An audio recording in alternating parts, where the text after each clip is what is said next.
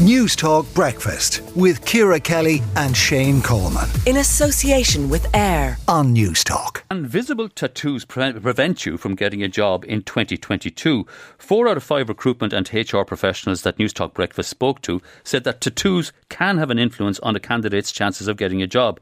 I'm joined now by Peter Cosgrave, Managing Director at FutureWise.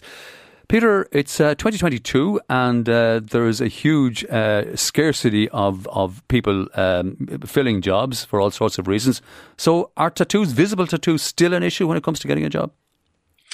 Unfortunately, I think so. Look, there's no question that having a tattoo doesn't affect your job performance. I think a lot about what this is about how other people might be affected by it, even if they don't know it themselves. So it's clearly job dependent. There's many jobs that probably won't affect you at all. You can work in nightclubs, you can work in many places, but for many of them may be conservative, the office jobs, working in professional services and government departments or in sales departments. I think it still affects you. And I think, some people say, well, we should be less conservative, but you can even see in the world right now, many countries are becoming more conservative. So I'm not sure it's going to go away anytime soon.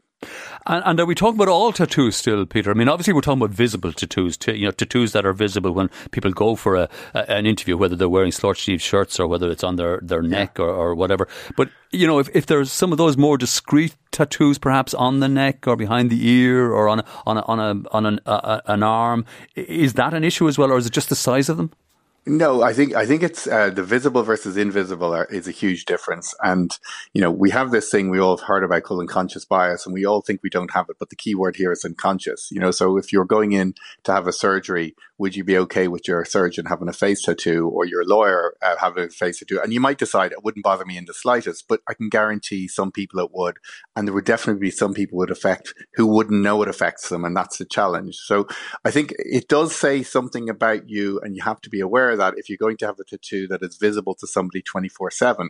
So if it does, it may actually concern the more conservative employers. And remember, again, I'm not saying it affects your job in the slightest, but the biggest reason, Vincent, by a mile, is many jobs, it's not about the employer, it's about their clients. So they have this unknowable that they don't know if their clients are going to be affected by it. So if you're greeting a client, if you're selling them something, maybe a lot of your clients are conservative or senior citizens and it affects them more, it's just a risk they're not going to take. So it's not that they don't believe you can do the job. They're just saying it's an unknowable that I just don't want to take a risk on. And is it a kind of a subliminal response that people still have to tattoos? And I acknowledge some cases I have it myself, Peter, but, I'm looking at my own shoes here now to make sure they're clean. But, if people turn up relatively scruffy in a job, some people will say, they're not taking care about their appearance, so they're not taking care about the service that they're offering me. Is that the kind of response, or is there a more visceral response to tattoos? Well, interestingly, you were just talking about cop dramas there just before. The fact is, that the bad guy or the bad girl in the cop dramas had a tattoo. I mean, that may change, but that was the way it was. So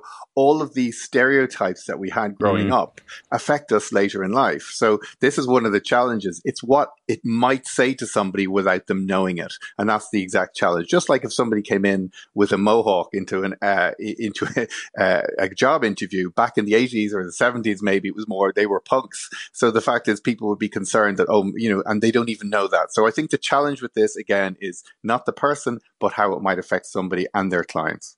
Given that, then, what would your advice be to somebody going for a job interview or a chat with an employer who has some sort of visible tattoo, regardless of size? Should they try and cover it and hope they get the job and deal with that later, or should they be upfront about it? Well, two things. Firstly, for some people, if you really don't want to work for an employer who doesn't like the fact you've got a tattoo, you really can't, because, you have to be authentic. And if that's what you want, find employers that do like it, because there is plenty out there.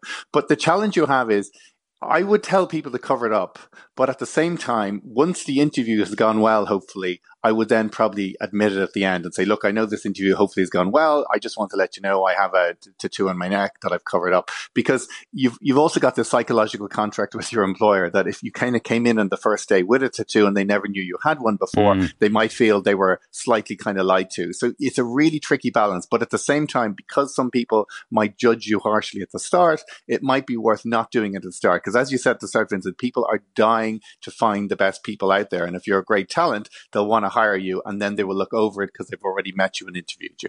Okay, wise words as always. Peter Cosgrave of Future Wise, thanks for joining us. What's your view? Are you still slightly put off by people serving you who may have tattoos, large or small? Or if you have a tattoo, have you had a negative experience going for a job? Or would you be worried? I have to say, I can say absolutely, I don't have an unconscious bias. My bias is completely conscious against tattoos. Now, what happens if one of your kids came back with one?